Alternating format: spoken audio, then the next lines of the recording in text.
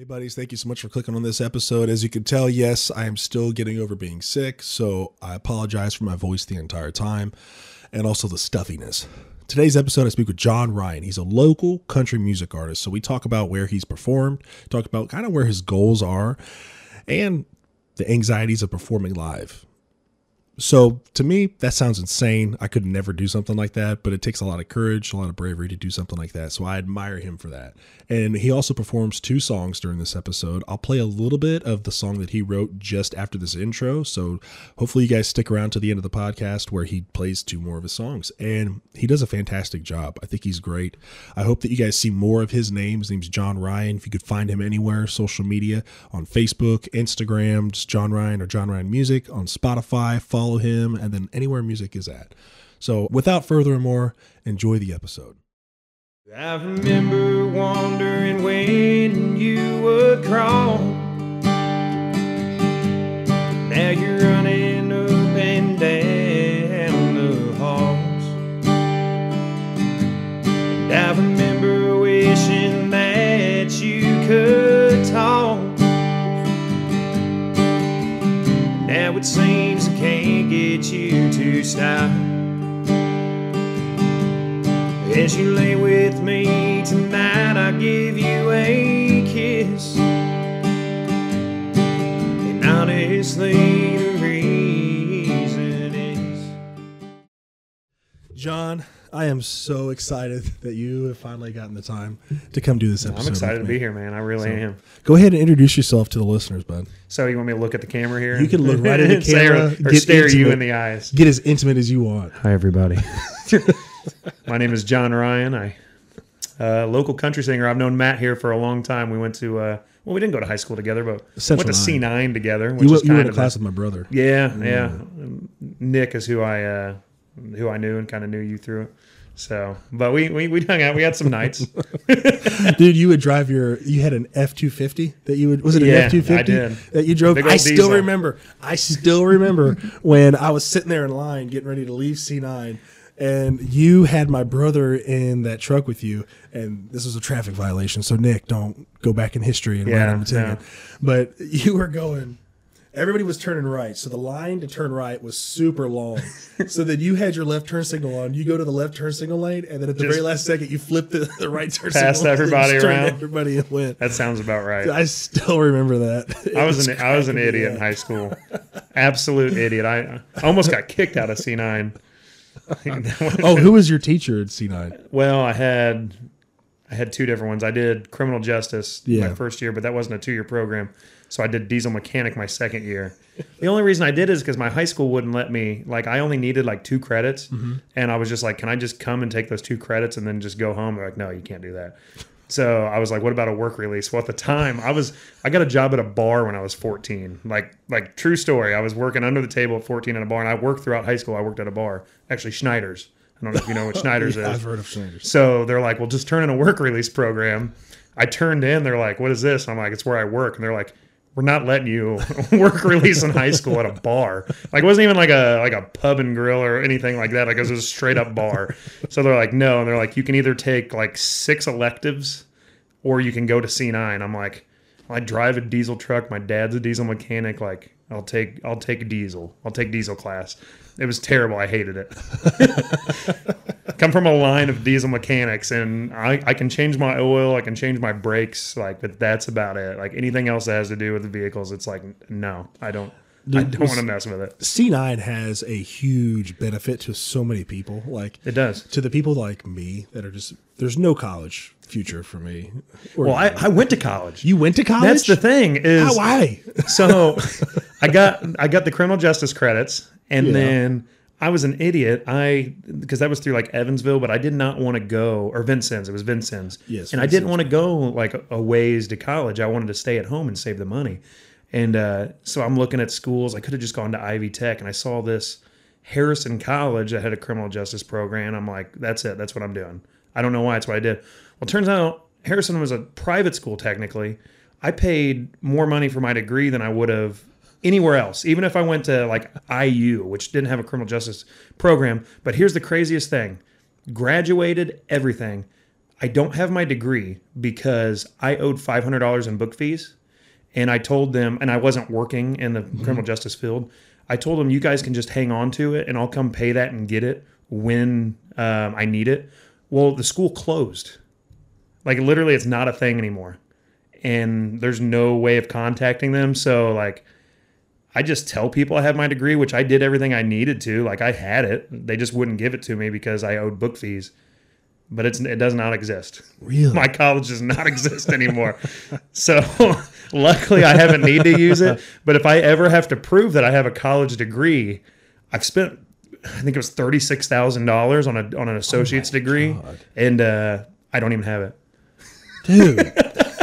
I'm glad you aired that one out because, like, if Crazy. someone's like, "I want to see what this guy went to college at," and they don't find anything, I'm like, "The guy's a fucking liar!" Like, No, that's the thing. Indiana, Dude, that'll be horrible. Indiana Business College turned into Harrison College, and they had some like legal troubles and like I don't even know. They closed down. It was the weirdest thing. They fired a bunch of teachers like my last year. Like it closed like a year after I left.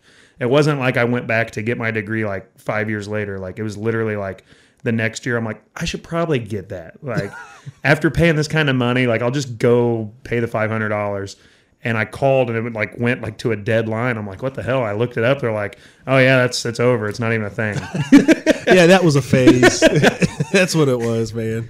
So let's go ahead and talk about your singing career real quick. Yeah.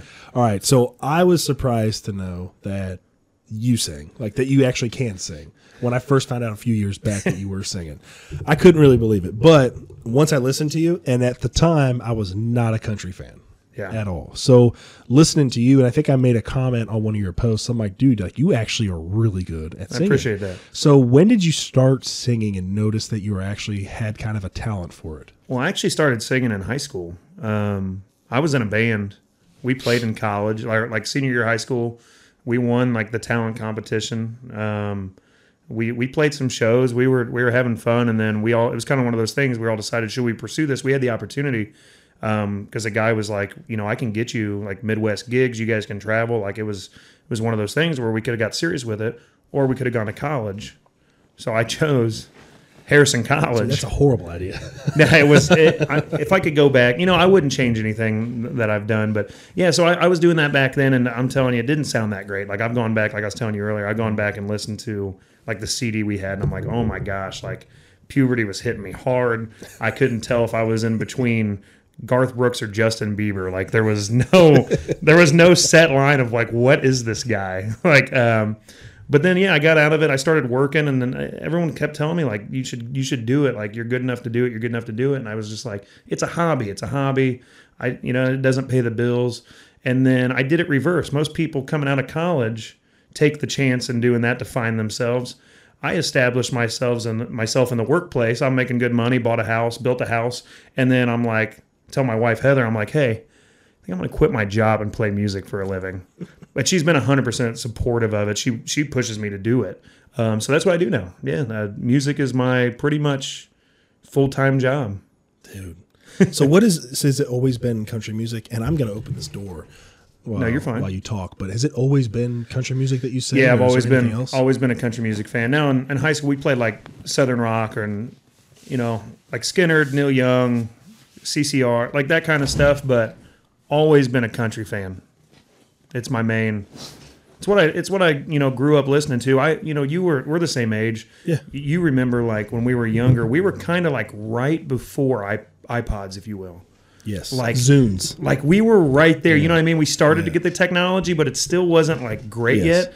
And I didn't have the money. Like my family didn't have the money to get me to buy $1 per song. So what we listened to is whatever CD was in the parents' car, and they pick us up for school. And my CDs happen to be like Daryl Singletary, Randy Travis, Conway Twitty, George Strait. Like that's what I grew up listening to. I was a little weird kid. I listened to hip hop and I listened to other stuff, but country is what I've always listened to and what I've always enjoyed. So what kind of feeling do you get? Is it some type of emotion that country brings you? Is it a comfort? Is it a warmth? Like, I think it's a little bit of everything. Definitely a comfort. I grew up on it, but I don't think there's a better storytelling genre than country music. And that's my opinion. Obviously everyone has their own thing, but when it comes to easy listening or the ability to tell a story about real life stuff. I think country's unmatched with that. Honestly. I know you're a new country music listener. I'm a new country person. I mean, I'll explain my newfound passion of country. I was depressed, and that's what really brought it up to me. Was I was out mowing with a buddy of mine, and his name's Grant, and hopefully I have him on sometime. He's been somebody who's been kind of a lending ear for me, but he's like, man, you need to listen to some country if you're so sad. I'm like, what? Country? And I always revert back to, dude, I don't find tractors sexy. Like, I don't sit there and imagine some dude riding a tractor and just think that's what's getting me going. Yeah. And he's like, it's not what it is. He's like, there's storytelling. And I'm like, all right, I'll give it a shot. And he gave me Zach Bryan to listen to. Oh, Zach, yeah. And I ended up going to a Zach Bryan concert. And not Zach Brown, Zach Bryan. Mm-hmm. So like, I ended up going to his concert, which his concert was full of really, really young people, which really made me feel like really out of place. So well, he's kind of turned. He brought, because there's different layers to country. Yeah. I feel like teach me bro country, like your Luke Bryans and stuff like that. Which I think Luke Bryan gets a bad rap. Like I like Luke. You have your like folkier style country, like Zach Bryan is. Mm-hmm. You have your just mainstream country, or like your Texas, your outlaw country, like your Cody Jinks, or like your George Strait. You know what I mean? Mm-hmm. Like classic George Strait. A lot of people still like are in the 90s country, which obviously I love 90s country. That's the thing, is like country has just a bunch of different brands within itself. I feel like, because I feel like Nashville country is just pop music. Is that Florida Georgia Line? Stuff like that. Yeah. It's pop music with a steel guitar added to it. Okay. And there's nothing wrong with it. I like some pop country. I like Texas country. I like folkier country, like you said, Zach Bryan or Tyler Childers. I mean, I like Tyler Childers a lot. That's the thing. There's all these different layers within the one genre, and I think that's really cool. Some people are like, "Nah, back in my day, country like Hank Williams." Well, that's fine. You can be a Hank Williams fan, but you can also be a Florida Georgia Line fan. You can be a couple guys that I would say I'm not a huge fan of, just because I'm not a big fan of like click tracks and stuff, like a Nico Moon, or like who's the guy that sings the Fancy Like song, the Fancy Like Applebee's on it. You know what I'm talking about? I know what song you're talking about. Like that kind of stuff. Like that annoys me, but I would never tell someone you can't like that. You know what I mean? Because that's the thing about music, is music's music, and everybody needs music in their life, and mine happens to be country that I love. Do you like Morgan Wallen or Waylon? Morgan Wallen? Yeah, I can play a bunch of Morgan Wallen songs. I obviously get a ton of requests for Morgan. I think Morgan's great. He's super mainstream, and I think a lot of people have gotten annoyed because of like oversaturation, if you will, just constantly hearing him on the radio, songs all the time. But a guy that's so vocally talented, and a guy that pretty much wrote before he kind of got big. I mean, "You Make It Easy" by Jason Aldean. Morgan Wallen wrote that song. What? Yeah, I mean, he has a lot of. It's the same with like Sam Hunt. Like Sam Hunt wrote "Cop Car." Was it Keith Urban that sang "Cop Car"? And a lot of these guys, they write a bunch of songs before they kind of get popular themselves. So I have a ton of respect for Morgan. I'm hoping the Keith Urban. Yeah, wrote it for Keith Urban. Right. But there's a couple. There's like 3 songs that he wrote that got popular by other people, and Morgan did the same thing. And it's kind of paying your dues, I guess, if you will. But I don't know, that whole Nashville scene is just. You've been down to Nashville, Tennessee, in Music Row and stuff like that? Not to play. No, I've been there. Not to play. I truly want to avoid Nashville. My goal is to really push a local scene, because I feel like what happens is all these people, they say, we got to go to Nashville. We got to go to Nashville. And down there, people take advantage of you because you play for free. You play for tips. You get in these writer rooms where artists take your music. They say for you to get big, you got to write songs for stuff like that. I think that's BS. Honestly, like if I'm going to write songs that are good, I'm going to play them. Now, I'm not saying I won't sell something down the road, but I don't know. I don't see the point of like me having to use my writing skills to give me a chance. Like if you're good, you're good. If you're bad, you're bad. Like I want to rep my town too, my city. I want to play locally and get a good community following before I pack bags and head to Nashville and just become another face down there, just trying to brown nose as much as I can to make my way to the top. I won't do it. Have you tried reaching out to, like, since you just talked about doing like getting a community following, like reaching out for the Freedom Festival and stuff like that, trying to contact the mayor's office and say, hey, I want to play a set. I don't know how they do that there. No. So it's hard. Like, the big thing is with contacting people, when you first start, like, it's really, really hard because, one, people don't know you. And even now with me, I've been doing this like a year and a half or a year. I stay busy at certain places, but even when I contact people, a lot of the times it's who you know, not what you know or how good you are. And I feel like the only way to get, these shows going is by playing them.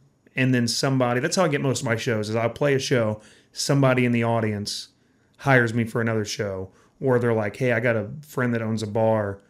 Like, your music's awesome. I'm going to send him your music, see what he thinks. And then I get in that way. Most of the time as an artist, if I say, hey, let me come play, I'm pretty good. They're like, who the hell's this guy? Like, F off. Sure thing. Yeah. But if somebody else says, like, hey, this guy's good, you should check him out, then they put a little bit more interest into it. Because if somebody else is saying it, it's less of a grain of salt. It means more. But I would love to. I would love to play anything I can do. I'm always down to play whatever. Who's been an idol to you or somebody that you really looked up to musically? Musically, it depends, like, era and generation. So, like, right now, like, Riley Green's probably my favorite country music artist when it comes to, like, writing and the style that he puts it out, his storytelling, everything's super meaningful, and it means something.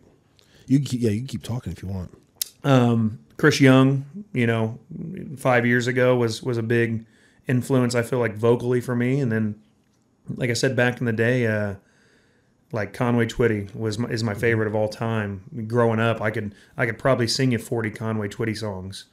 Now, on the guitar, I don't know if I can play the chords, but if you turn on the song, I'll sing along to him because that's what I listened to growing up. So, yeah, Conway Twitty back in the day for sure. George Strait is I mean, he's the king for a reason. 44 number one hits. Wow. You could just play you could play George Strait songs all day and never get tired of them. So, yeah, George Strait, Conway Twitty back in the day, even George Strait now, and Riley Green and Chris Young up to present. Have you met any of your country singer idols at all? I have not. No, the only guy that I've gotten to meet, I opened for Craig Campbell in Kansas about 3 weeks ago, which was a cool event. It was for Kansas State University out there in Manhattan. It was a cancer fundraiser, which you obviously know cancer is a sensitive subject for me. So we're out there raising as much money as we could, and they asked me to drive out there. It was a nice 12-hour drive, and I appreciate my parents funded the trip. That's awesome. It was a non-paid trip for a reason because we're dedicating our time to raise as much money as we can. It was called Country Jam in the Flint Hills, and Kansas was beautiful. The people out there were super welcoming. I was signing autographs, and I had a private security team, which was crazy. I was like, you guys are going to be upset when you get online and see see my following. I don't know if you think like I'm bigger than I am, but I am not. So you brought up, I mean, if you want to talk about it, the cancer subject. Would you like to elaborate more on that for the listeners so that we can kind of get to know the situation of everything? We can talk about it. We don't talk about it too much. It's and my wife hates talking about it. She's a very like independent person, like does not want people to feel sorry for her. My wife's a 2-time breast cancer survivor. Has had mastectomy 2 times. One after, she got implants in, found more cancer. And like in the back of your head, that it's probably not done if somebody's having that much issues. So, like I said, cancer is a super. My father-in-law died at a young age, about 4 years ago now. It's crazy how time flies. From liver cancer, he wasn't feeling good. Went to the doctor, and they're like, "You have stage 4. You have like a month to live," and he did. He was fine. You wouldn't even known. And then for like a week or two, started having stomach pains. And it was crazy because literally the same week that he passed away is when Heather was diagnosed with breast cancer. So it's just like, And her side of the family's had a bunch of cancer issues. My grandpa is going through it right now. Like, cancer's just like, sorry, fuck cancer. That's just what it is. Like, I hate it so much. So yeah, when I had the opportunity to go out there and do that, it was a no brainer, no brainer at all. So how many people did you perform in front of? I think we had, if I had to put a rough guess on it, I would say 600. Wow. It was a little less than we thought would come out, but it was out in the boonies of Kansas. Like, we tried to advertise it up as best as we can, but I think we were expecting a little over 1,000. We got about 600. I don't even know the exact money that was raised, but it was a hell of a time, hell of a week, and I appreciate them having me out. I was found on TikTok of all the craziest things. Yeah, my biggest following is on TikTok. I think it's easier to get a following on there. Right now, I think I'm about almost at 14,000 followers. Wow, on there. I wish that would work with Facebook. It's crazy what booking agents look at. They look at, that kind of stuff. Yes. When they're pulling you in, they're like, let's hop on their Facebook, see how many people follow them. Mm-hmm. And it sucks because I'm not a social media guy. Like, I try my hardest to really put myself out there on social media. And I don't want this to come across the wrong way because I don't want to sound like an ass. But I feel like a lot of people that are popular on social media are fake. It's the way they act, but people eat into it. Mm-hmm. It's the craziest things, these little skits that they do that they think are real life. And I can't do that. I like I said earlier, I don't brown nose. I can't be fake. Like, I literally play my music. I'm me. And if you don't like me, me being me, then maybe you shouldn't follow me in the first place. That's just how I feel. I'm always going to be 100%. It's viral moments too. You got to remember that, because like there's a buddy of mine. His daughter posted a video at her graduation, and it's on TikTok, and it's got almost 10 million views. And it's just her standing there, and they said, "Congratulations, class of 2021." And she takes her cap and she throws it up in the air, and nobody else threw theirs in the air. And she's like, "Clearly, I've never been to a graduation before." Like, that's what it said in the little part at the bottom. And it got like 10 million views. So it wasn't a prank. It wasn't a prank on her. It wasn't a prank. It was just a moment in her life that she recorded, but it just so happened to be kind of a fail. But it was a pretty public fail. Now that kind of stuff, the viral stuff like that, like obviously that's not fake, and most of that stuff. But in the music aspect, that's got a lot of musicians are super like, I don't even know how to describe it. Like the skits and stuff that they do to promote their music, and just like the selling out, almost if you will. Like you like taking all the tips that you made in one night and going up to some homeless guy and be like, and someone's recording you with like a flash camera, and you're like, "Here, man, I'm going to give you all my tips that I made for tonight. It's like totally $1,000." Exactly. Stuff like that. Or there's an idea for you, by the way, too. Yeah, that's what we're going to do tomorrow night. We're going to do that. But some of the videos, like there's one where people will like they'll put their phone up in their car, and they'll get the family in the car. And they'll be like, "I'm playing my song for my family for the first time. I'm going to get their their reaction." Or someone will walk in with their phone and be like, "Hey, play this song." Like they act like it's on the spot. It's like, no, you had this recorded. Or like they're doing like a like a run through of songs, like they're calling out songs. Mm-hmm. It's like you already know what they're going to call out. But people love that kind of act, if you will. I just can't fall into it. I sing some songs, and if you like them, you like them. But dude, the thing is from like as long as I've known you, like is back when we were younger, mm-hmm. you were always just so funny. You always had like you're quick witted. So like you could figure out something that is of your own that you can just kind of exploit of yourself. You're just magnifying a part of your life, so that way other people could see that. Because like it wouldn't be you being some kind of a prick or somebody who's just too into themselves. You just gotta find like what is your magnification. You gotta find a fine line with it. I'm definitely different, I feel like, in person than I am on social media. I don't know why, because in person, like I get more nervous playing like on social media, like if I do a live or something, than I do like in person, because in person I can see people's reactions. I can see how they're I can see if a song's working, or I can see if it's not working. Online, I'll start playing a song, and immediately it's like, "You suck, quit." Like, could you imagine if you're doing that in real life? Like people don't have the balls to do it. Some people might be thinking it. They might just be like, "Man, this guy blows." online they're just like, Dude. you blow, kill yourself, and I have a hard time taking that because either I get like upset or like I feel bad about myself, or I get angry, and there's nothing you can do because those guys are just fucking losers. trolls. Man. Trolls are losers. They are losers. You get to the point. I'm never gonna pretend like I'm a badass or anything. But like, if someone was in front of my face at a live show, just like you suck. It's like, you want to go outside? Like, let's do that. Online, you can't. Like, if you get mad, that's what they want, and it. I don't know. Like I said, my social media presence is not great, but I feel like people have a good time coming to the shows and hanging out, and I try to partake in some beverage drinking, if you will. You did talk about that a little bit before we started, so like it kind of helps loosen you up a little bit. So get rid of that anxiety. Yeah, it does. And I'm a heavyweight when it comes to drinking, so my shows, if you ever see a red Solo cup in front of me, that thing is full of warm Jim Beam. Mm-hmm. That's what it is. That's my drink on stage. Can't drink cold drinks because it tightens up the vocal cords. I'd love to have a beer on stage, but my throat does. It tightens up. So I literally, before show, will fill up a cup of Jim Beam, and it's usually gone by the end of the show. Wow. That's just... It's just a straight cup of Jim Beam. Straight Jim Beam is what I drink. Really?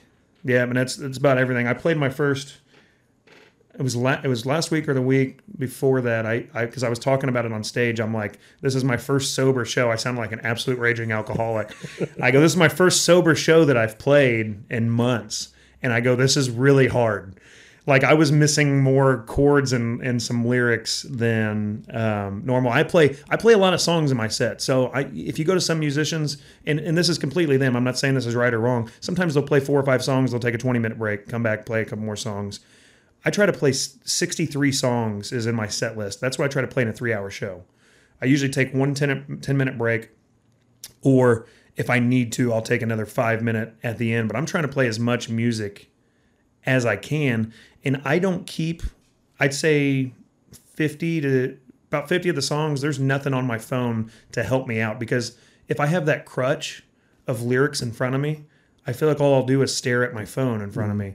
I like to talk to the audience members, make eye contact with people in the crowd, because I have a guitar in my hand and a mic, so I can't, walk around and do stuff like a lead singer would do. I got to really work with the crowd on the way I kind of have a presence and look at them. So if I'm just sitting there staring at a phone, so I'd rather mess up lyrics and mess up chords than just sit there and stare at my phone and get everything right, if that makes sense. So do you obviously write down the list of what music you're going to play on your phone or I a do. piece of paper? Okay. Yeah, I have a list on the phone. It's an app, and then I can go in there and I can make little notes like, what key is this in?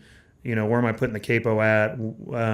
Sometimes my note will be like, these are the chords of the song, or I'll put the first 2 words of the song, because I don't know why that's my biggest thing. Is sometimes I just forget how songs start. Mm-hmm. So it'll be like literally just the first 2 words, and if I have those, I can just go off of that.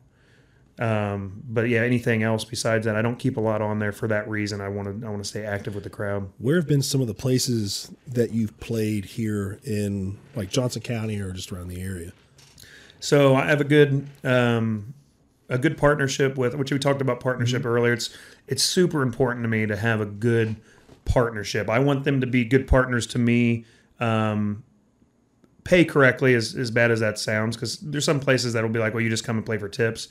It's like, man, I'm dedicating 6 hours of my time. Like, I need some kind of payment.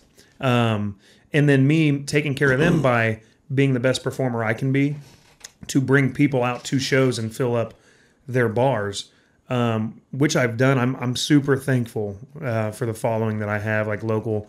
I usually bring 20, 30, sometimes 40 people out to shows. Wow.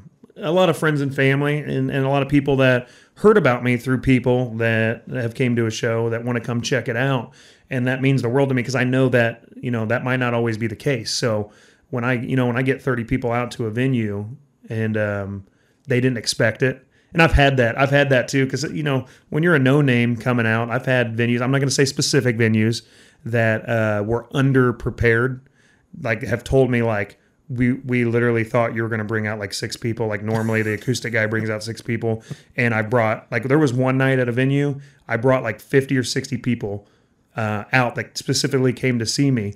And they didn't have a server or a bartender scheduled like in that for the venue area because they just didn't think anybody would come because they told me, they go, we forgot to promote you. And I go, well, I have a bunch of people coming. So it was an absolute mess, but we did it. We had a good time. But Hard Truth, and they own Big Woods. So like Big Woods in Franklin, Hard Truth has been awesome. I usually play a show out there. Cadillac Jacks in Shelbyville has been great to me. 19th Hole down in Nashville. God, a bunch of random private parties are super fun.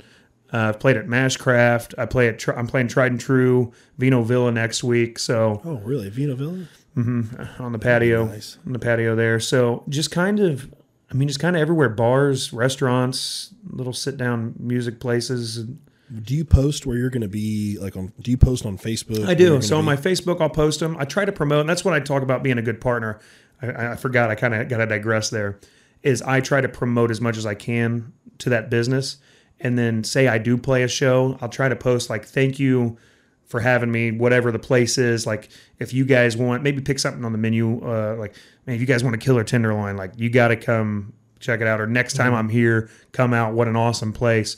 Like really. And I want the bartenders, the servers to make great money. And I want the business owner to have like a killer night. So that's my partnership goal. I always ask the bartenders and waitresses after the night, like, how'd you do tonight? They're like, we did great. I want them to get a boost from me coming out. So when I don't bring a crowd, because there's shows that I don't, I get upset that I let them down. Not that there's not people in the crowd. I've played shows for 5 people. I've played shows for 500 people.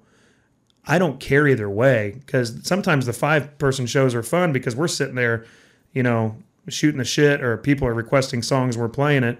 Sometimes the 500 show people, there's no intimacy into it. But I just want the business owner to succeed from me bringing people out, if that makes sense. Yeah, that makes sense. So what about like when you had your first show, whenever that was, you can talk about your first show. What do you remember the emotions and the feelings that you had going up beforehand? Because I know for me, if I'm about to be in front of people, I feel like I'm gonna throw up. And I start burping, and it's coming up. Yeah. So I've gotten a lot better. I remember the first show when I got back into this. It was actually, it was at Bargersville Bar and Grill. They were doing a fundraiser for one of the ladies that worked there that was terminally ill. They wanted to do a fundraiser for all the money that would collect her, so she didn't have to work in her last 6 months of living. No one should have to work their last 6 months of living. So I want to say we ended up, this is like 2 years ago, I want to say we ended up raising like $12,000, $13,000 that night. But it could have been more. It might have been 20.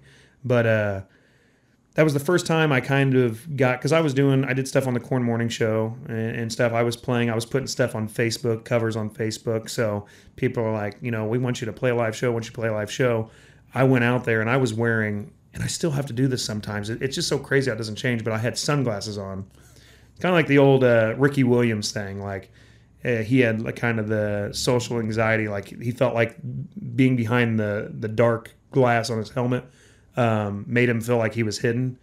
And it's the same thing with me. Sometimes I like wearing my sunglasses when I play. That's why I like outside shows, because I have the excuse to have them on. It makes me feel hidden, and it makes me feel a little more comfortable. But always the first couple songs are always a little bit, I don't want to say rough, but you can tell when the night starts going on. As the night goes on, it gets easier. The show gets better. I've had multiple people tell me that. And as an artist, like what it is. That's why I put some easy songs as like my starter songs, or a song that I always play. I always play the same song to start, and that's Heartache Medication by John Party, because it's a super easy 3-chord song. It's like a good warm-up to get the vocals going, and I know I won't mess it up.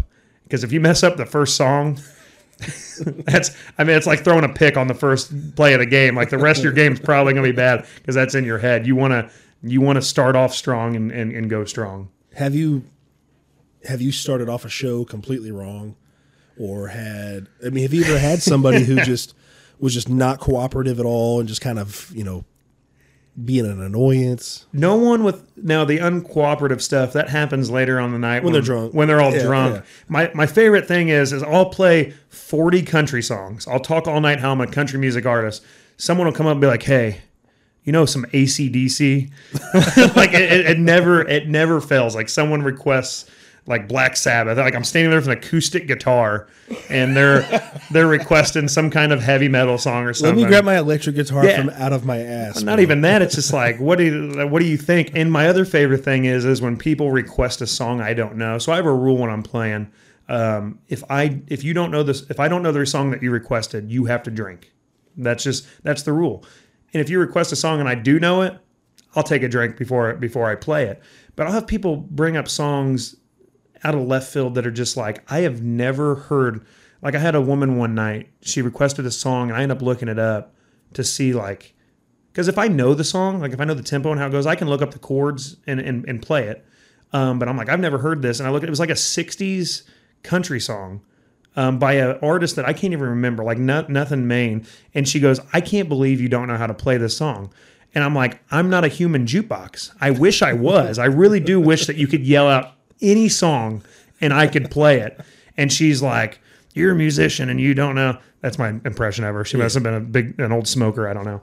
She's like, I can't believe it. You don't know how to play it. And I literally took my guitar off. I was being a little sassy that night, I think. And I was like, do you want to play it? She's like, I don't know how to play it. I go, exactly. I'm the musician. So why don't you go sit down and let me do my job? Little sad. I don't usually get like that with people, but she was just so drunk and just like so mad that I didn't know her song that probably her pappy sang to her when she was a little girl. But so the question was, has any show started off like weird? I had one show start off, and I think it actually was that first show, which just literally put me in just my guitar, my pickup wasn't working correctly on it. Come to find out, there was a short in it. So when I started to go to play, nothing came out of my guitar. And there's nothing more embarrassing, like, oh, here we go, guys. And then I just strum and there's nothing. And I'm like, all right, I need a minute. Like ran back to my guitar, just like, what the hell's going on? Like, it worked fine in rehearsals and everything's good. And now the first song I go to play, I'm like, here we go. And then it just looks like I forgot the words. Like, it doesn't look like my guitar doesn't work. It just looks like You're just standing there like, and we're about to start. that's what this jackass has no idea what he's doing. And then, that was my first experience. So I'm like, maybe I should quit this. No, we had a pretty good show after that. So. That is cool, man. So, like, when you what are some of the ways that you get rid of that anxiety? You talked about, wearing sunglasses. You talked about kind of having some drinks. It's some sad drinks to say, and in, I feel bad that it is, but 4 or 5 shots is probably my good starter out of that cup that I fill up. Probably 4 or 5 shots to get the night started is how it gets me, but.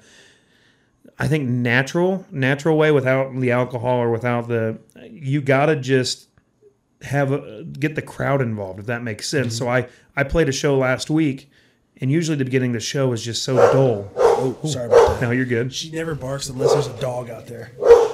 Hey. Yeah, there's a dog. No little girl.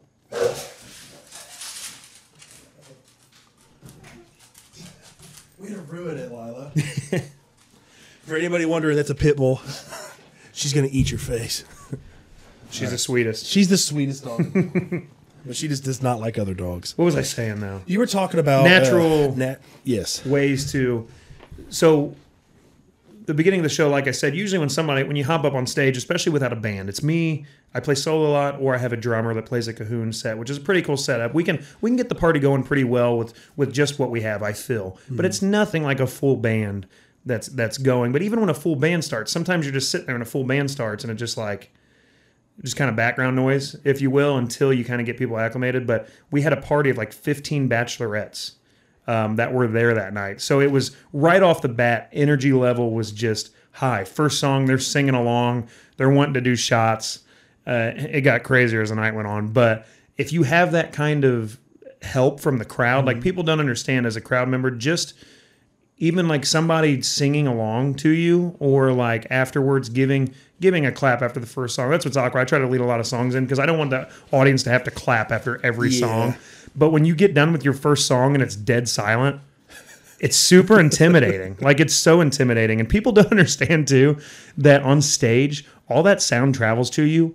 I can hear people's conversations all the time. Like, especially, not even just front row. Like, if you're good, I have pretty good ears. My eyes are terrible. Like, I mean, these, I'm like one away from restrictions, what they told me. But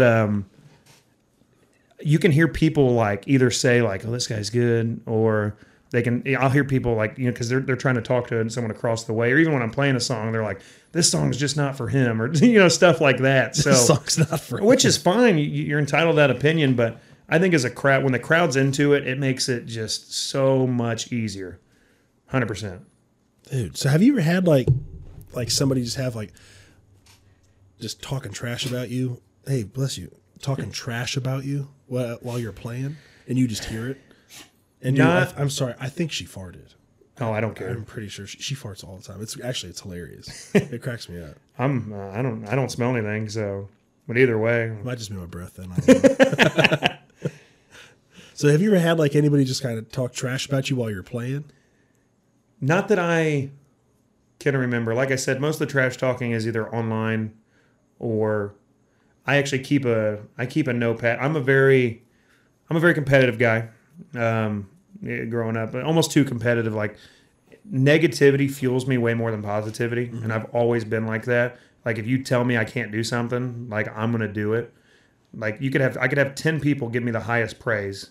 It doesn't mean anything to me if that one person gives me negative. That's what I'm feeding off of. And I've always used it as a positive thing, but I keep a notepad in my my phone anytime somebody says something negative about me or my music or anything like that. I write it down. I've had people tell me that I'm not good enough to join their thing. I've had people tell me that they only bring people to their venue that can put butts in seats. We're not even talking about big venues. It's not like I'm asking clips or anything. We're talking about bars and stuff. You know, it's like, no thanks. You know, we don't. People are just. I mean, some of these people in the music industry, they're so blunt, and you got to have thick skin.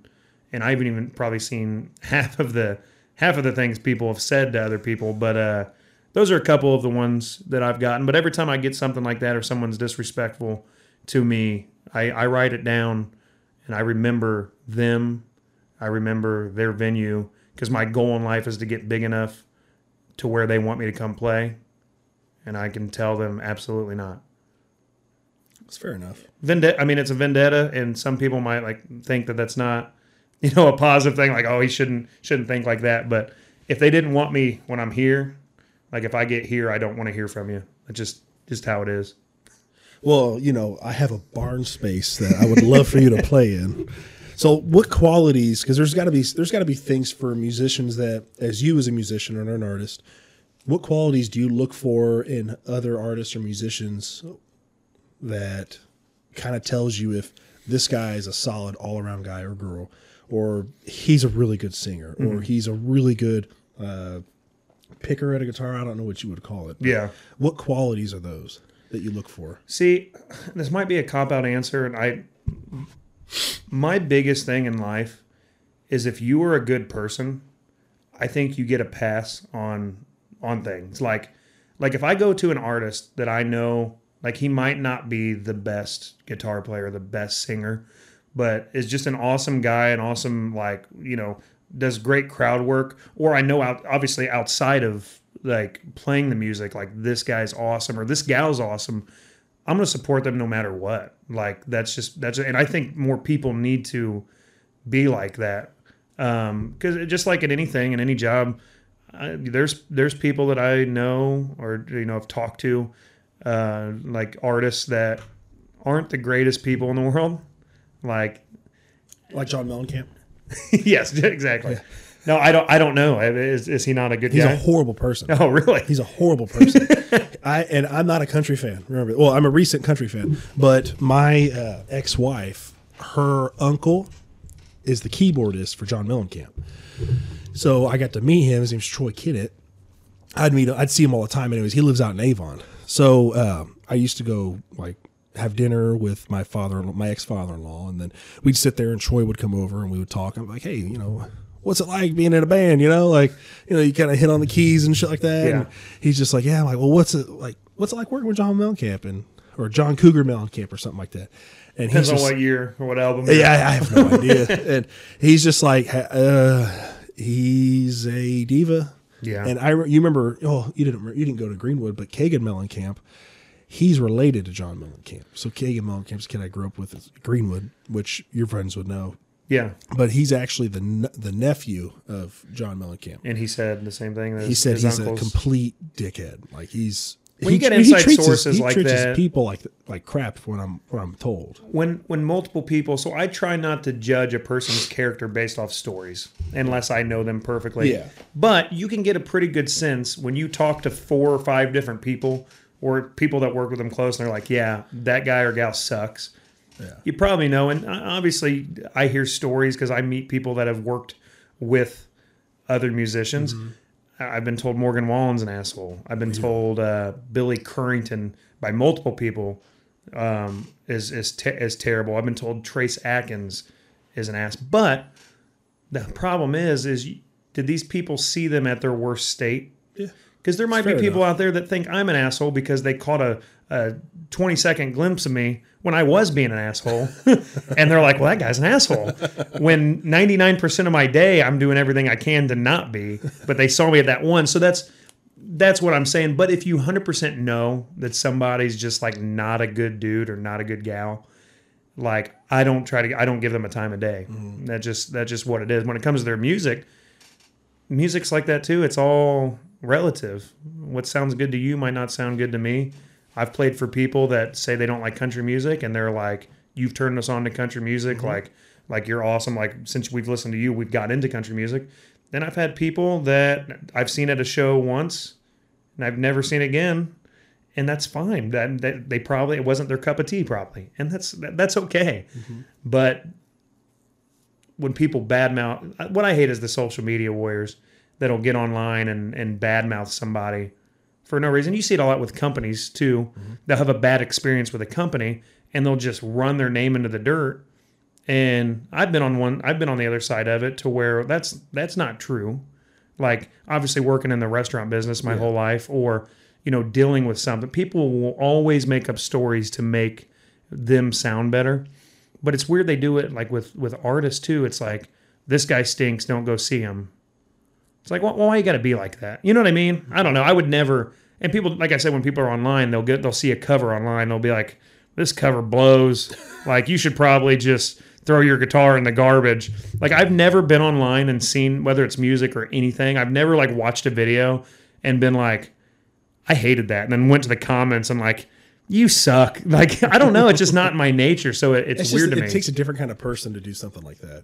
Like, I know for me, if I know the person, I'm friends with the person, and I know not a lot of people are going to see it, I will talk so much trash. Well, that's different. Just to give That's them so different. much shit. Yeah. But like a buddy of mine, I posted a TikTok the other day, and it was from one of the last episode I did, and somebody commented on it and said, "What do you know about not having a father in the household?" And I literally read it and I laughed to myself because I was like, "Oh my gosh!" Like my very first person that is like saying a rude comment, kind of like, kind of being snide. I did not reply. So I told my buddy, he saw the comment and he said something to me about it. I said, dude, say something else mean to me. Like, just talk so much trash. Like, cause that's someone's going to see that and they're gonna be like, oh my God. And cause that's what I've been told a lot is like, whether any publicity is good publicity, even if it's good or bad, it's still publicity. So like for me, it's like, dude, talk as much trash as you want because I personally, that doesn't bother me because it's like, and he ended up saying something about, but what did he say? He goes, man, you should believe this guy talking about fathers in the household. He's got 2 of them. And I was just like, and then he goes, #gay. Like that. So I was like, that's a good one. Like, that's what's hard is like, you don't that's a want to really get good one. with all these cancel culture woke folks. Like, you got to walk on eggshells. I feel like, and they go up to a business, and I tell you what, they do have a lot of influence. I just switched it on you. I'm sorry. No, they have a lot of influence on a business. You'd rather be on your muscles. We need to, dude. I need to show you off. I do the best I can. Just keep it on you. No, don't do that. I do the best I can to make me look as small as possible. I put myself in the corner. Why do you think I'm wearing a black shirt? So I was going to ask you about that. So what is it that you wear? What is, like, Johnny Cash wore all black because he wanted everybody else to seem that he was part of the working man's class. Is that true? So like, this is what do you wear? This is a topic that I go through in my head, and it kind of goes back to me not wanting to. I've never understood people trying to like fit in or trying to be part of like right now, like the Bass Pro Shop hat, and then like the mullet sticking out, and like the cut off into like a belt buckle jeans. Like that's what like everyone looks like right now. I feel like, not just country music, just like country music fans are just like everybody. No, everybody. And that's what people that listen to me probably look like. And I'm not saying that that's a bad look. What I'm saying is like, I'm not going to adopt that look, or I haven't found like a look, if you will, but I see some of these ridiculous outfits and I look at them. I'm like, would they wear that if they weren't performing? And it goes back to like the fakeness of things. Like, I don't want to get in a costume because people are like, why don't you wear a cowboy hat? It's like, I'm not a cowboy. I call them Yellowstone cowboys. They watch Yellowstone one time. Yeah. Now they got cowboy hats. And you'll see it. They're wearing like a felt hat in the summer or a straw hat in the winter. They have no idea what they're doing. It's like, yeah, I could wear a cowboy hat, but I would feel artificial if I did that. I could go put boots on. I don't wear boots. I don't work out in the construction. I don't do that. I could wear all these things. So I've always been just a t-shirt and shorts guy. So dressing up for me is putting a pair of jeans on. I wear a pair of jeans. I wear either like a white, gray, or black shirt, and I wear a baseball cap. Like, that's my look. And I've had people say like, you should really like try to find a look or try to find a marquee look. And it's like, well, if I do that, I'm not being me. I'm not being true to myself. So what you see is what you get when I'm on stage. I might not look like a country singer when I go up there. I'll sing you every damn country song I know. That reminds me of a buddy of mine who's going to be running for some office position here soon. And his look always is basketball shorts with gym shoes and a cutoff. That's it. And that's all he wears. I would vote for him. I have this saying that I say I don't trust a man in a suit. Never trust a guy in a suit. It's at a funeral or a wedding. Yes. Because I don't trust him. I would vote. Well, I have to look at policies too. I don't just vote based off looks, but if I would probably feel more comfortable with that guy than I would with a guy in his 3-piece suit that's spewing off everything that I want to hear. Well, that's what politicians do, but that's I know. I love politics. I follow it. I wouldn't say I'm the closest at following it, but I saw Matt Walsh on your TV in there. Oh yeah, did you? So, Matt Walsh. I have the Daily Wire every time when I go to work, and whenever I leave the house, my pit bull Delilah, she watches conservative news. Yeah. It's all her, but I'm a liberal. Yeah, that's what she is. Yeah, she's the conservative of the family, and she's a gun-toting pit bull, man. She walks around with them pistols. No, I always put on the Daily Wire for her to listen to. My favorite is Brett Cooper. If anybody knows or has contact with Brett Cooper, I am single, and she is amazing and beautiful and gorgeous. She's the one that does like the news run right on. Like she's big on TikTok, and she's real big on TikTok. I know who you're talking about. Dude, I am obsessed with her. I take everything with a grain of salt when it comes to I dabble into in both sides. On both sides, I want to stay as I truly believe when I say this. I truly believe I'm about as the middle ground as you could possibly be when it comes to politics.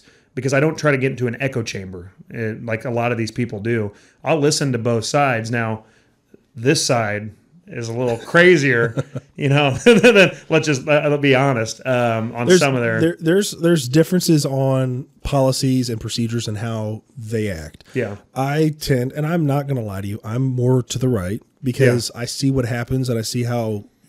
On the fringe side of things, how kids are treated on one side, and it's scary. It's very scary on how sexualized it is. 100%. Someone has an almost 5-year-old daughter. Exactly. So when you do a family-friendly drag show, there's nothing family-friendly about a drag show. So like if you go to a drag show, tell me if you would bring your own child to it. Like I would. I don't have a child. I have nephews and I have a niece. I wouldn't. I would never bring a child to that.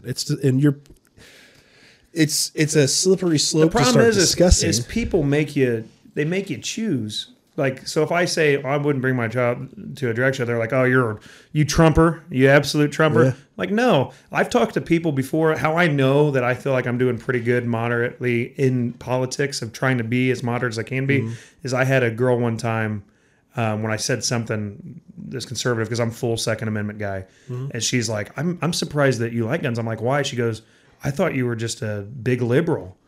And I'm like, no, because some of the stuff I've talked to her, I agree with the left on some stuff. I agree on the right on some stuff. Yeah. But I try to find a middle ground on all the issues because there's always a middle ground. Nothing is black or white. For some reason, our society has made everything black and white. Figuratively and literally. I can't believe you said that African American or Caucasian. But there's always a middle ground, and we never go to it. We're like magnets trying to push opposite ways. The liberals are becoming as far left as they can become, and it kind of push. I don't know. The right pushes. You got some crazies on the right, but I feel like what's kind of happened is I feel like a lot of right has become swung moderate. I feel like a moderate conservative nowadays is what you would classify as a moderate liberal 10 years ago. Yes. So what you see a lot of the moderates switch over to the right side. Yeah. Because I agree with some left policies. I do agree with it, and I try to get as many friends as I can that are more left leaning. They just don't want to sit around because they feel very uncomfortable. They can't have the left can't have discourse. It's from what I've learned. It's very difficult to have discourse with somebody on the left. It is, but also I've dealt with it at work where we have 2 members on our department where they are Democrats, which at least openly Democrats, because the other ones don't talk because obviously it's a touchy subject. You're free game. If someone finds out you're a Democrat and you work for a fire department, get ready for an ass chewing. They're not gonna get mad at you. They're just gonna poke because they know they can annoy you. Me and my crew, we talk politics every day, me and my boss. And there's some guys in our department that whenever they come to our firehouse, they know that it's going to be a safe place for you because you know where we stand. We know where you stand. We will poke fun. You better poke fun back. You better talk trash back. Mm-hmm. But we're going to ask you questions on why do you think that? Like, why do you think that everyone should have universal health care? Look at Canada. I have an aunt and uncle, some cousins that live in Canada that use the universal health care, and they were talking about how amazing it was until she needed shoulder surgery. And they told her she's on a list. She was on a list for 2.5 years, and she couldn't move her right arm. And she's like, "What am I supposed to do?" Like, "Oh, you could go to the United States and just pay out cash, and then or use your insurance. If you pay for some insurance, then you can go to the United States and you'll have your surgery done in 2 weeks." That's what's hard with me, like for that, because I do believe healthcare should be a right. I feel like everyone should have. Insurance companies have completely ruined the United States healthcare system. The reason I know this is because of a fact. With Heather's pre-existing condition, when I left Roadhouse, which has amazing healthcare, top of the line. That's awesome. And that's from the top down. Roadhouse is putting a plug in for Texas Roadhouse. Super awesome company. Mm-hmm. If you're a busser that works full time and the owner of the store, you have the same exact health care. That is for awesome. me, Addie, and Heather, I was $100 a week, no deductible, no copay. You serious? Yeah. Damn. When I left, I tried to get in the marketplace because obviously with this or even when I started doing construction, I owned my own business. I was a 1099 that worked under my own thing. And then now I'm working under my own thing. When we tried to apply for marketplace, the affordable care, that's the thing, is the Affordable Care Act it doesn't make any sense.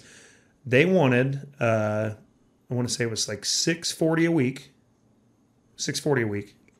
and then a $15,000 deductible because of my wife's pre-existings. How is that? The pre-existing conditions is what gets me going. Yeah. It's what I understand it now. I always try to put it like in this way for myself. If I'm the one going to be taking the insurance onto myself, like I'm the business, and you come to me, I'm not going to use your wife as an example because that's very unfair. But all right, so I'll use your wife as an example. And this is a purely business look at it. Mm-hmm. I'm looking at it like, oh my God, dude, that's a high insurance for me. I'm probably going to end up having to pay out. They're going to have to pay a lot more for their deductibles, or their copay is going to be a little bit more. They're going to have a higher interest rate because of his wife's history. I get why they do it. I don't agree with what they do. Mm-hmm. Like I'm about to get dropped from my home insurance. They just called me last month. They're like, "Hey, next month is your last month of you being covered. We're dropping you." And I'm like, "I made all my payments." And they said, "Yeah, but you've had two insurance claims that we've had to pay out, and now we're dropping you for it." I'm like, let me get this straight. I've paid to you guys for 7 years straight, never made one late payment. And I've paid the amounts that you guys, even when you increased my payment, I made those payments. I didn't complain about it. And I had 2 claims that you guys had to pay out. Because you know how and you your know how job. those premiums work, right? I don't know how they all work. No. So that's what I did. I was still an, learning- I was I'm an still learning insurance that stuff. specialist with home insurance. That's what I was doing in construction, which I hated because I hate insurance companies. Just I put can't. that out I there. hate them too. I think they're But stupid. it's how your area. So let's say your neighborhood or your city got hit with a big hailstorm. The next year, your premiums are going to go up whether your house got hit or not. Say that like the neighborhood next door had a bunch of, your area had a bunch. Your house wasn't affected at all. Yours will go up since you're in that area, which is crazy to me. That is insane. But it's also crazy that you had 2 claims Yeah. at 7 years and you got dropped because they didn't want to. I think it was within the time period. The time period was within a year's time. Mm-hmm. And the claim was the exact same claim, which a friend of mine, she's a claims adjuster. Yeah. And she was telling me when I first told her about it, she goes, and they haven't dropped you? And I'm like, why would they drop me? What was Like, it, like interior, like water stuff? Or? it was all water. Yeah. My water main from the street to my house. Was, gotcha. There's holes all in it. I was leaking water. I had 5 gallons a minute rushing into my house. And I come home from... I come home from work one day and I'm like, dude, there's a lot of water in here. And I'm like, wondering what's going on. There's a whole stream coming out of my garage. And then sure enough, I look and I'm like, there's water spraying. Wouldn't that be out. on the city though? Nope. Not from anything from the street on up is mine. Is yours? Mm-hmm. You're responsible for taking care of it. I'm responsible No, for it's it. not like you were doing anything. Like if you were in here doing demolition to your house and you had an axe, you had one of your firefighter axes, and we're like, Just we're sitting there taking this chopping wall out today, and then you opened up a main. That's one thing. If I was an insurance company, I'd be like, this guy's an idiot. Like we need to drop him. But we're talking about a house that had a water main issue that had essentially act of God. Like there's nothing that you could have done about that. Like that's crazy. Yeah, it was, and that's part of it, man. That's part of the game too. But back to the insurance, healthcare stuff. For the healthcare, I think it would be fantastic if everybody had healthcare and it being a right. I don't want it to be a right. The reason why is you make it a right. If you do make it a right, then there's the chance that the government can take away. Because the government can take away. They can take away your Second Amendment. It's obviously they have the red flag laws. That's taking away your Second Amendment right. It's hard. We've gotten so deep into everything that they could take it away. The current system doesn't work great. It works great for wealthy people, or if you want to be just someone that doesn't do anything. That's the thing is like I made just enough to not get help like a while ago. I think I was making like when I first started, I think I was making like $48,000 a year. And they're like, that's way too much. You can't get any assistance. It's like 48.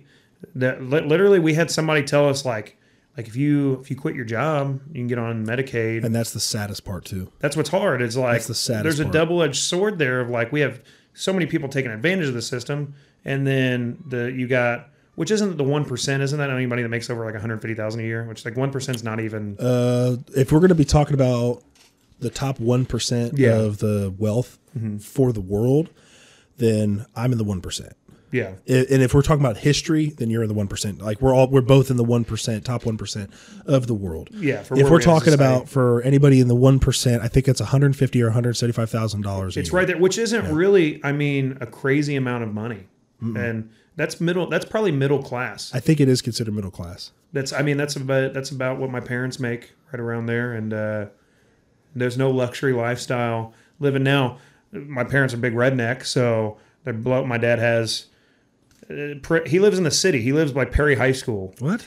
Yeah, he lives in Perry High School, but he has I was there yesterday. He has a bunch of trailers lined out back. So he has his John Deere tractor. I love it. That's awesome. He has 2 ATVs. He has a pop-up camper. He has 2 enclosed trailers, 1 open trailer. He has his duck hunting boat.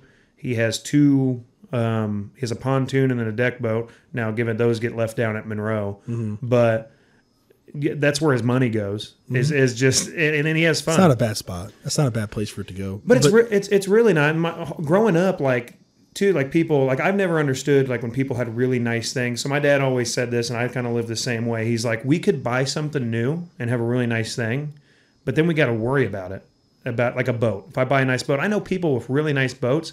They won't tie up to other people because they're afraid of them scuffed up. They won't let anybody onto the boat. They won't let animals and stuff because they don't want the upholstery getting messed up. It's like, why own something that you're not going to use. It's the same with our yard. When we were younger, our yard was the place where all the kids came to play football. You know, it was a big square backyard. And during football season, it was just a mud pit. Or we used to ride our ATV, or we'd ride the dirt bikes, you know, around the yard, and there'd be a big track. And I remember saying, I still remember this because it stuck out to me. I was young. I was probably like 14, 15. I was like, Dad, do you not care that there's a big, like we've ruined your backyard? He goes, that's why we have a yard, is to use it. Why would I want a yard just to look at it? We have it out there so you guys can play football, so you can ride the dirt bikes. And that's how I want to live. That means a lot to me. I don't want really nice things just so I can stare at it and then die and somebody else can take it over. I want to get used at it while I'm doing this. And that's part of the reason I quit my job to do music, because I wasn't happy working 55, 60 hours a week. Not seeing my daughter, FaceTiming her good night every night because I'm working nights, weekends, and holidays. Like I said, I told you earlier, I'm making less money than I've ever made, but I am more happy in my life right now than I've ever been, because I've decided to choose time over money. And I think a lot of people get those mixed up, and they end up dying with a lot of money in their bank account that they never got to do anything with.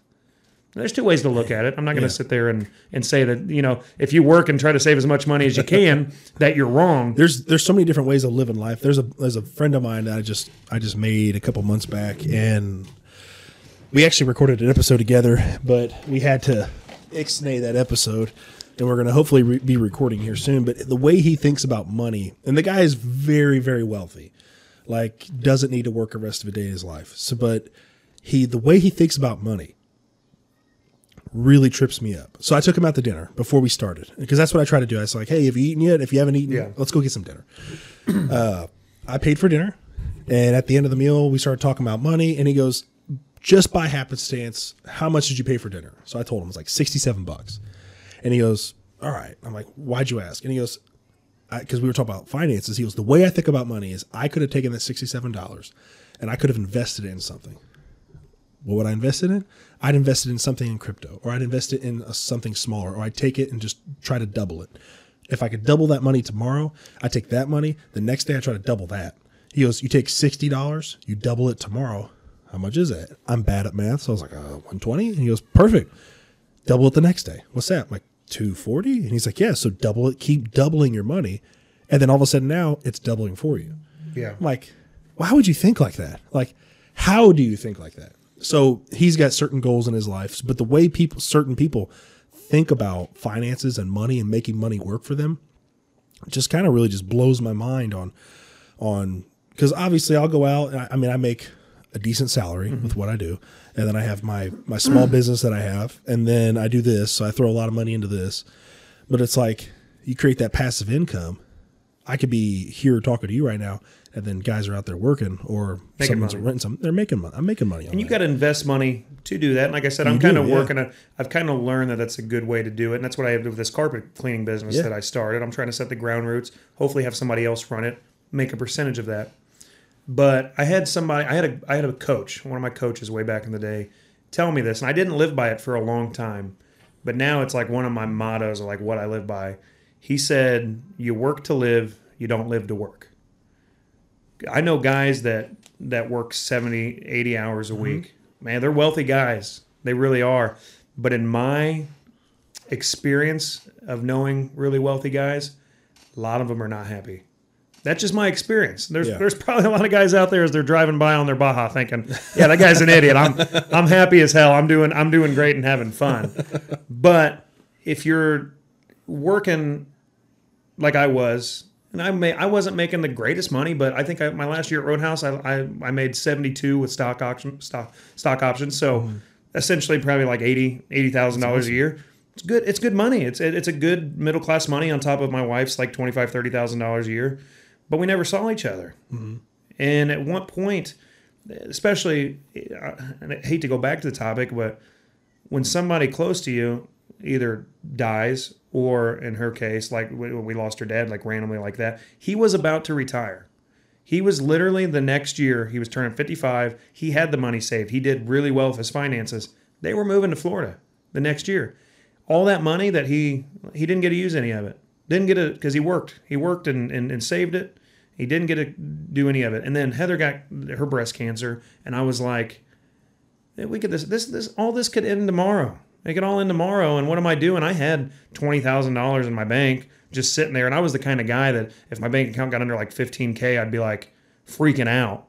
And it's crazy how, because poor and wealth they're all different. Yeah. Somebody could have $500 in their bank account and be like, I'm wealthy right now. Oh, that's me. What do they? I got $240. I'm like, hell yes. What do they call it, $100 millionaires? That's right. $100 there. $100 there, and they see, because I was like that too, or my wife, I felt like she had a champagne taste on a beer budget, always growing up, and I've always been the frugal guy, and I was always the super conservative about things, like approach of the finances. I do my own taxes, like I've always been the money guy, and I would stress. I got put in the hospital twice with anxiety attacks. I thought I was having a heart attack both times. Really?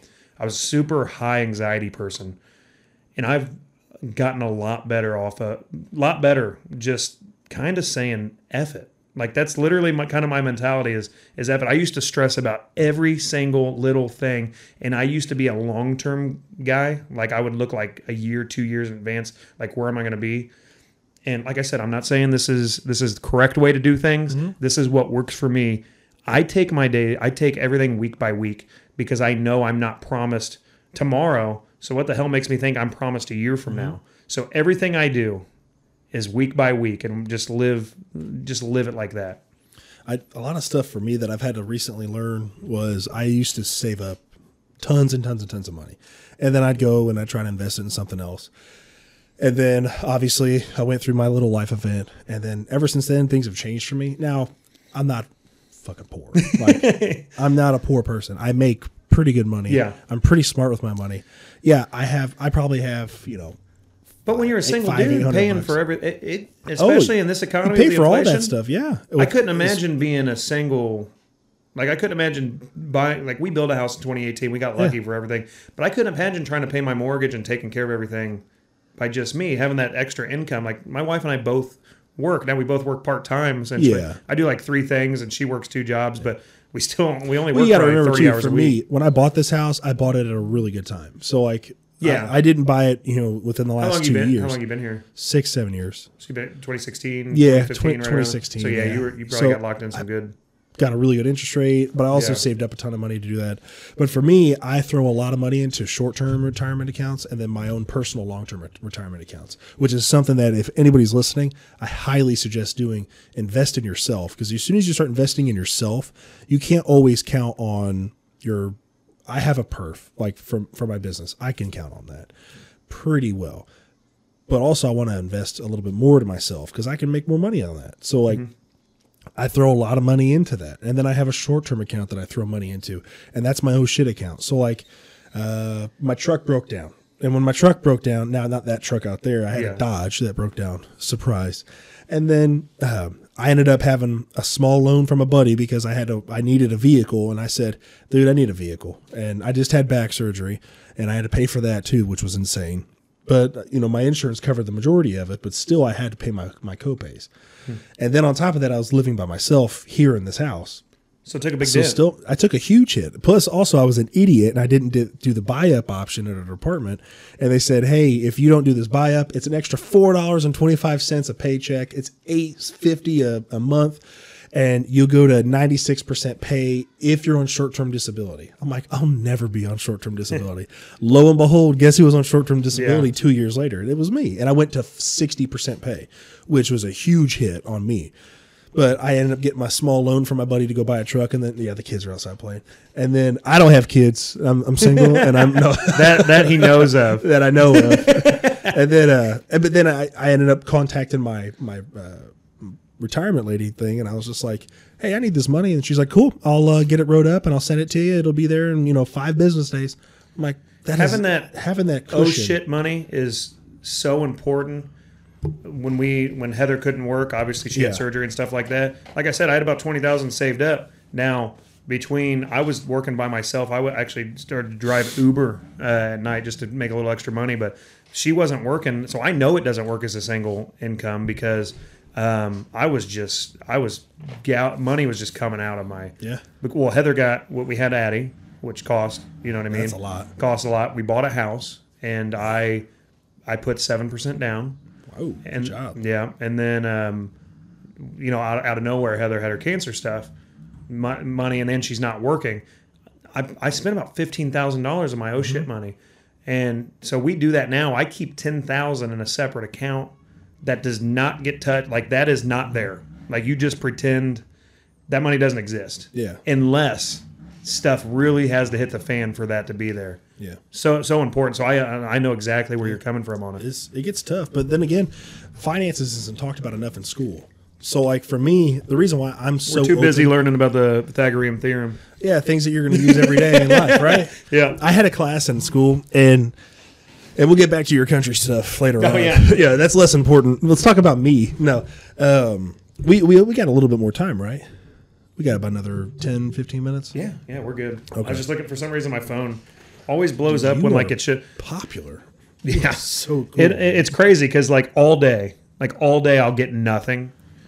And then I'll go to like play a live set or like do something like this or Yeah. like the radio interview 3 weeks ago, and my phone's just sitting there just like I'm like, what the? Yeah, my phone sounds like a duck. That was my impression of a phone. Well, that makes you look really cool in front of that person because, like, you start getting phone calls like, "Oh, hold on a second, this is my agent," and then Yeah. you start picking it up like, "Yeah, oh, that's Tim McGraw. He's calling real quick. Don't worry, I'll Don't you Tim, I'll wish. call you back later." But Don't you wish can't that was- believe- that was the guy's thing. guy's a creeper, man. He six just calls me all the time. notifications, 6 people on a phone call missed. It's like I literally haven't got. I've probably got 2 texts all day, and now 6 people asking me stuff. One of them is who I'm playing for next week. But anyway, go ahead. Sorry. No, you're fine. I'll make this super quick, but I want to get back to you, honestly. Yeah.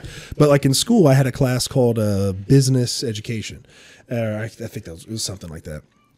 And Mrs. Cox was the teacher of it. I'll never forget her as a teacher because she taught me, one, how to tie a tie. She taught me, obviously my dad taught me how to tie a tie, but we had a class in there that we had to do that, how to conduct an interview, be a part of an interview, how to So important. That's not talked about enough. It's not talked about at all.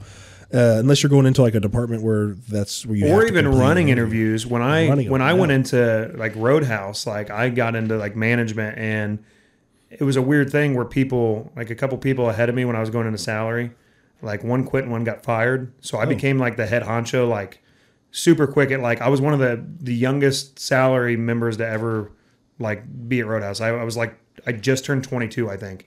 And I was responsible for like all the hiring. Man. And you don't get trained to go in and do that stuff. You don't learn that. But yes, an interviewee or interviewer, both of those should be, because you're going to have that in life. Like no matter what, unless you just don't work or you're an entrepreneur, don't succeed, or you or play you don't country do- music for a living. But even then, you still have some sort of interview process. You have to know how to present yourself to a person that is going to hire you. So yeah, it's so important. We had none of that in high school. There was nothing like that except for the class that I took, which is no longer a class there, by the way, because it's you just like metals and woods. You got to get rid of it because you're not going to do that kind of stuff. Get rid of anymore. all the important stuff. Yeah, get rid of the things that you'll do in life. And Add algebra 3. yes, math is so dumb. I have a calculator on my damn phone, but They told us we wouldn't.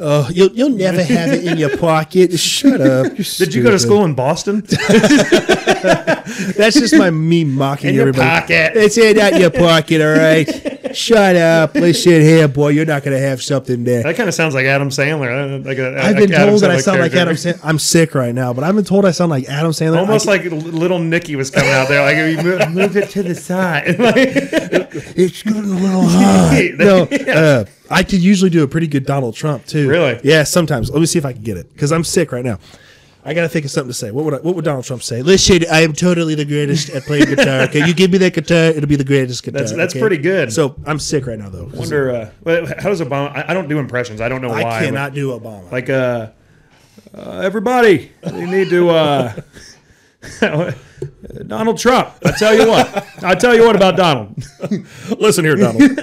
Donald. Yeah, you just go Man. back and forth as in. I felt what Bill Clinton just had like the real he just kind of talked real soft Arkansas accent. It's like I'm Bill Clinton and this is how I talk. I did not have sexual relations. But why does every president have some like the weirdest sound? You have George Bush, George W. Just that real Southern George W. W there or whatever. And he sit there and he bounces his head like he's like right, yeah. But Obama's was the most ridiculous. Just everything just kind of it bounced rolled up and down. That sounds actually pretty good. Like I guarantee you, everybody could do Biden. What? Just go to sleep, just snore. We're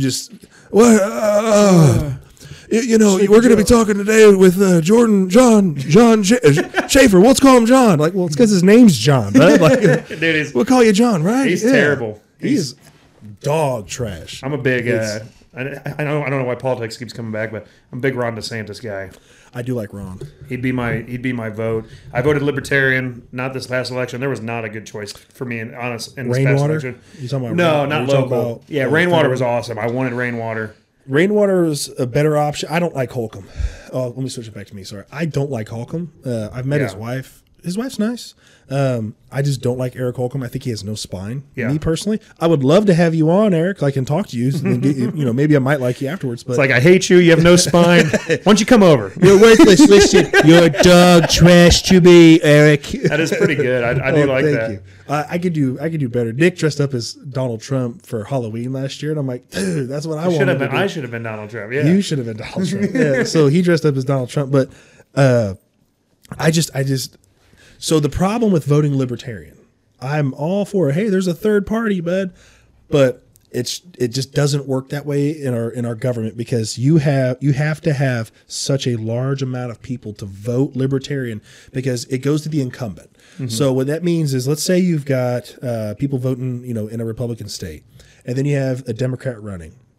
And the Democrats got some, their policies they want to introduce. And then there's a Libertarian. So you take the votes, like the people that were like, I'm voting a fucking Libertarian in. And then the people that were going to vote conservative vote Libertarian.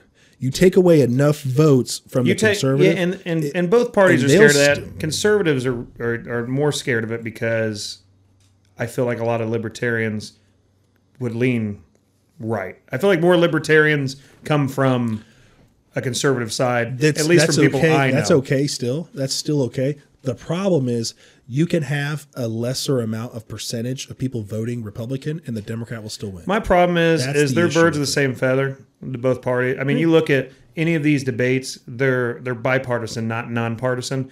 And like when Gary Johnson in what was that, 2016 when he was big, you have to get a certain amount of like the primary, and I want to say like they like literally there's a percentage. I might give the wrong percentage here, like 2% to get into the debate, or it might have been like 8%. I don't know, something like that. Well, he beat it. He was ahead of it, and they still didn't let him debate. And I think if a Libertarian got to get on the debate stage and people got to hear the thoughts, it might swing a little bit, because the problem is you see it every election. We go Republican and Democrat for a reason, because Republicans will get in, they'll be like, wow, these people suck. Then liberals will get in and they'll be like, well, these people suck. And it's just a back and forth. We've been doing it forever. Yeah. Instead of being like, hey, you know what? Let's try something. Let's just try something different.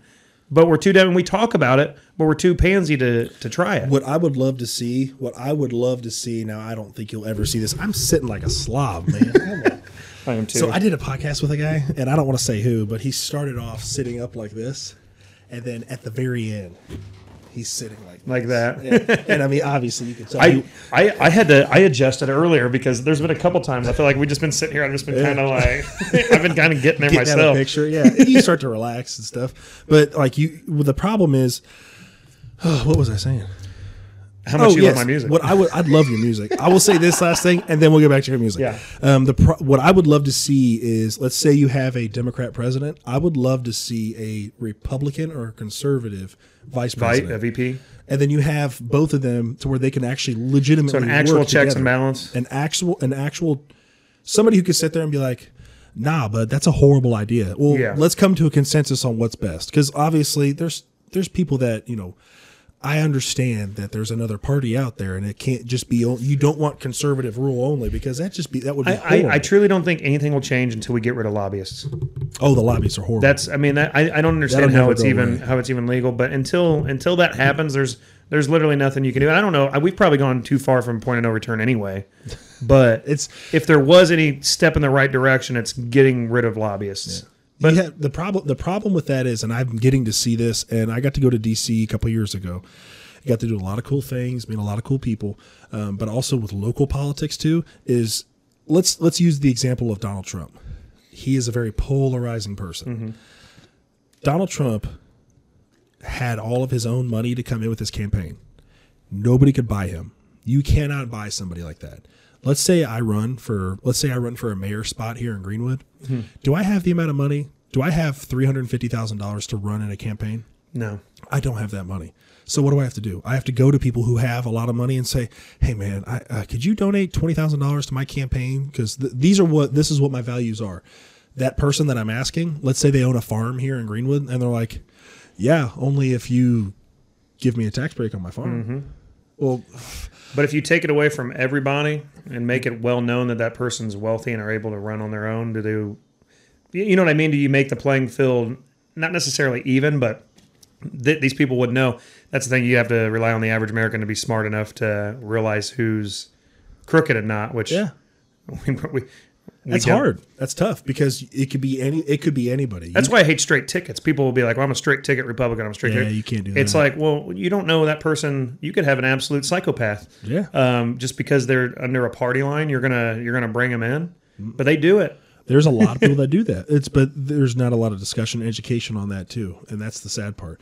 Let's talk about your music, because that's what you're here for. Yeah. Okay, so we talked about earlier you playing a couple songs. Mm-hmm. Are you still okay with playing a couple songs? Absolutely. I'll play whatever. All right. So let's see. There was a song that I was going to ask you, and if you don't know this, then you're not a true country singer. This is the test. This is the ultimate test. This is the test. If I don't know it, I'm done. I'm quit. Do you listen to Picos and the Rooftops? I know who they are, but I don't. Do you like their music at all? Are you talking about what's their famous song? This Damn Song? Isn't that their? This Damn Song is my absolute most favorite song. I know the song. I can't play the song. I don't blame you. That's okay. That's it. So we're gonna end the podcast there. So no, I'm kidding. I'm out of here. No, dude. I was just asking that came up as I was thinking about it. Like, dude, if he could play that song, that would be pretty cool. But dude, any song that you want to play, it's on you. I will enjoy it no matter what. We can do. Do you want to do like a cover cut? Just not the whole song. I can play the song, and then we can do just like a cut of it, and then an original song that people can check out my Spotify and Apple Music under John Ryan Music. Let's do an original song. Okay. You can play the whole song if you want to. Okay. Like I personally, it's my fucking podcast, so yeah, they can listen to the entire song because I think you're pretty good, man, and I think everybody should hear. We could do. How about I do two originals, cuts of like different? Because I can do "Already Miss You," which is my favorite song. It's about my daughter. Yeah, and it's the most popular song. I have over 10,000 streams, which is awesome. I appreciate. That is insane. Some people would be like 10,000. That's nothing. If I had, like I said, I got to when I got to 13,000 followers on TikTok, or even when I got to 100 followers on YouTube, I'm like, thank you so much. Like that's 100 people that are dedicated to like listening to me. That means the world. So yeah, some people are like 14,000. Like I'm at. That's 40. huge. I'm at 50. Dude, 14,000 people that are interested in your music, that means the world to me. That's absolutely crazy. So, dude, 100 people is insane. Like, that's what I'm saying. Lot. Like right now, I can't remember what I'm at on YouTube. Like I said, I'm bad at social media, but I think I'm at like 350 subscribers. And like that's awesome to me. Like I it's so cool that there's people that are literally like, I want notifications when this guy puts out music, and I appreciate it. I really do. But I have two different kind of style. Like I have that song. I'll sing. I write all my own songs. I like the songs to mean stuff to me. You can check them out. I write a lot of lake songs because the lake is like my favorite place in the world. I got a bunch of songs like Party Cove, Lake is My Beach. I got the chance to film Lake is My Beach music video down in Lake Cumberland last year, which is really cool. Like I said, Already Miss You. I've had two people that I don't even know, which is the best. It's best when a stranger likes your stuff, because obviously a family or a friend, like they like your stuff. It's like grandma telling you you're the best. Like, but when a stranger comes up to you, I've had two different strangers ask me if they can use "Already Miss You" as their father-daughter song at a wedding. Ask my permission. I'm like, absolutely. I hate artists that are really weird about their music. Like people use it in something, like they're like, you can't, that's copyright, like you need to get my permission or I need to get royalties. Dude, my music is out there for anybody to use. And I'd be absolutely grateful if people use my music. So just let them know so that way you can hear about it too. Because that'd be the coolest. tag part. me. Yeah, tag you in it. Tag me so I can see it. But like, I'm not gonna be like, you're gonna hear from my lawyers about that. Tag me so I can sue the shit out of you. I'd have to have a lawyer first. How the way I do things, I'd probably learn to be a lawyer. I like to do everything on my own. I don't like hiring people, but I'll do that, and then I'll do a fun song. You ready for me to start? This is good to go. Like I said, I wrote this song about my daughter when she was 2 years old, and she's turning 5 next month, so kind of comes to fruition. But this is for all parents, of kids, and kind of watching their kids grow up really quick. It's called I Already Miss You. Find it on Spotify, Apple Music. I remember wondering when you would crawl. Now you're running up and down the halls. And I remember wishing that you could talk. Now it seems I can't get you to stop. As you lay with me tonight, I give you a kiss. And honestly, the reason is I already miss you. 'Cause I know that someday you're gonna leave me. You're gonna grow up and move away, and that's the issue. I know time is cruel, it goes too fast, just like that. What's in the now is now in the past, that's the issue. I already miss you. Pretty soon you're gonna think you know what's best. Right now you're sleeping with your head on my chest. I already miss you. 'Cause I know that someday you're gonna leave me. You're gonna grow up and move away, and that's the issue. 'Cause I know time is cruel, it goes too fast, just like that. What's in the now is now in the past, that's the issue. I already miss you. And one day you're gonna leave, and I'm gonna shed some tears. But right now I hold you tight, and I whisper in your ear. I already miss you. 'Cause I know that someday you're gonna leave me. You're gonna grow up and move away, and that's the issue. 'Cause I know time is cruel, it goes too fast, just like that. My little girl is gone in a flash, that's the issue. I already miss you. Baby, that's the issue. I already miss you. Yeah. I already miss you. Thank you. That is so good. That is like, you about to put a damn tear in my eye, bud.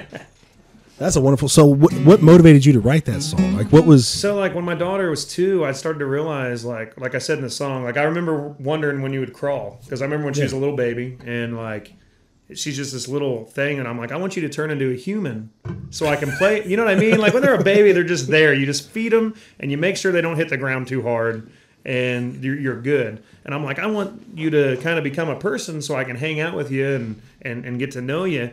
And then she started to grow up, and it was like, oh, shit, like, I need you to, like, stop growing so fast. Like, you're like, and now, like I wrote that when she was 2 because I said, I wondering when you would crawl. Now you're running up and down the halls. Like she was running up and down the halls. I'm like, wow, she's growing up so quick. And then now she's almost 5 and she's like big for her age too. And she's super, super smart. Like we homeschool her. We're the weirdos, but, we do like lessons plans with her and she's super advanced. And my thing with parenting is I act like she's like 2 years older than she is. I treat her like right now, I treat her like a 6-year-old. Or like when it comes to her games on her tablet, I set the settings to like a grade or 2 above. So she's learning advanced stuff. Like that's just what I do. It's what my wife does. Like we just want her to be as smart as possible, and she is. And what's crazy is she's gonna be our only one. She's the only one we can have because of complications.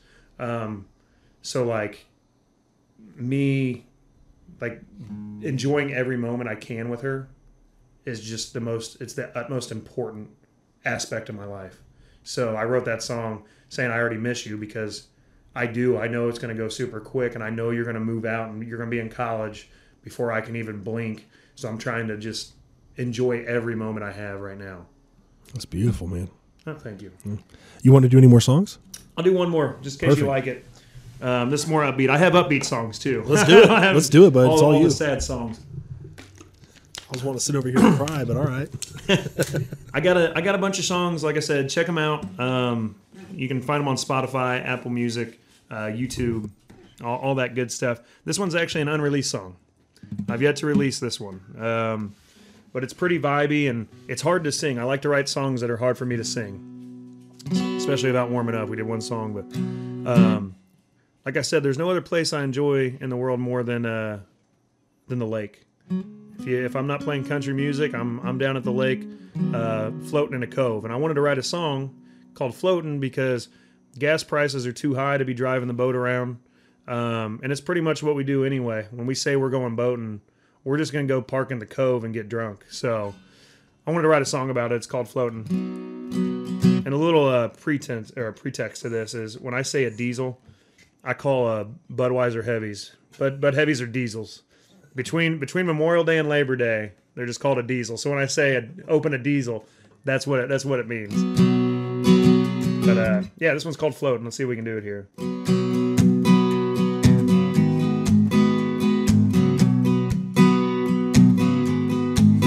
I got my life jacket flipped around, running it through my legs. Gonna sit here in the water probably all damn day. I got a 5 o'clock buzz and it ain't even noon. Gonna sit right here, don't wanna go on a cruise.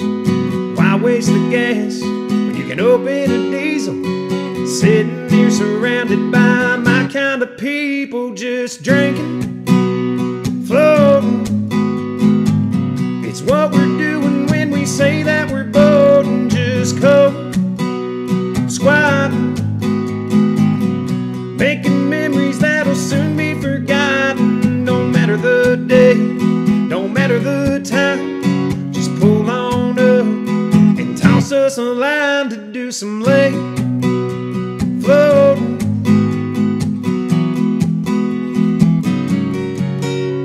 I got a floating cooler that's full of ice cold beer. Yeah, it is.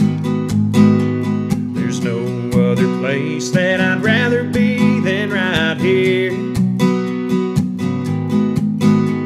Them bullets are sweating, but you know that I'm not. Easy to get drunk, but it's hard to get hot when you're drinking, floating. It's what we're doing when we say that we're boating, just cold, squatting, making memories that'll soon be forgotten. Don't matter the day, don't matter the time, just pull on up and toss us a line to do some lake floating.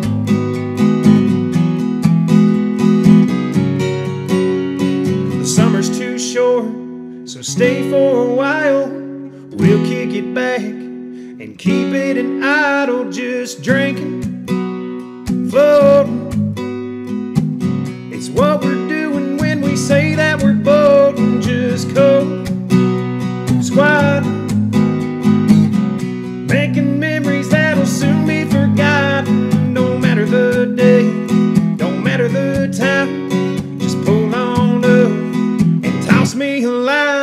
do some lake floating.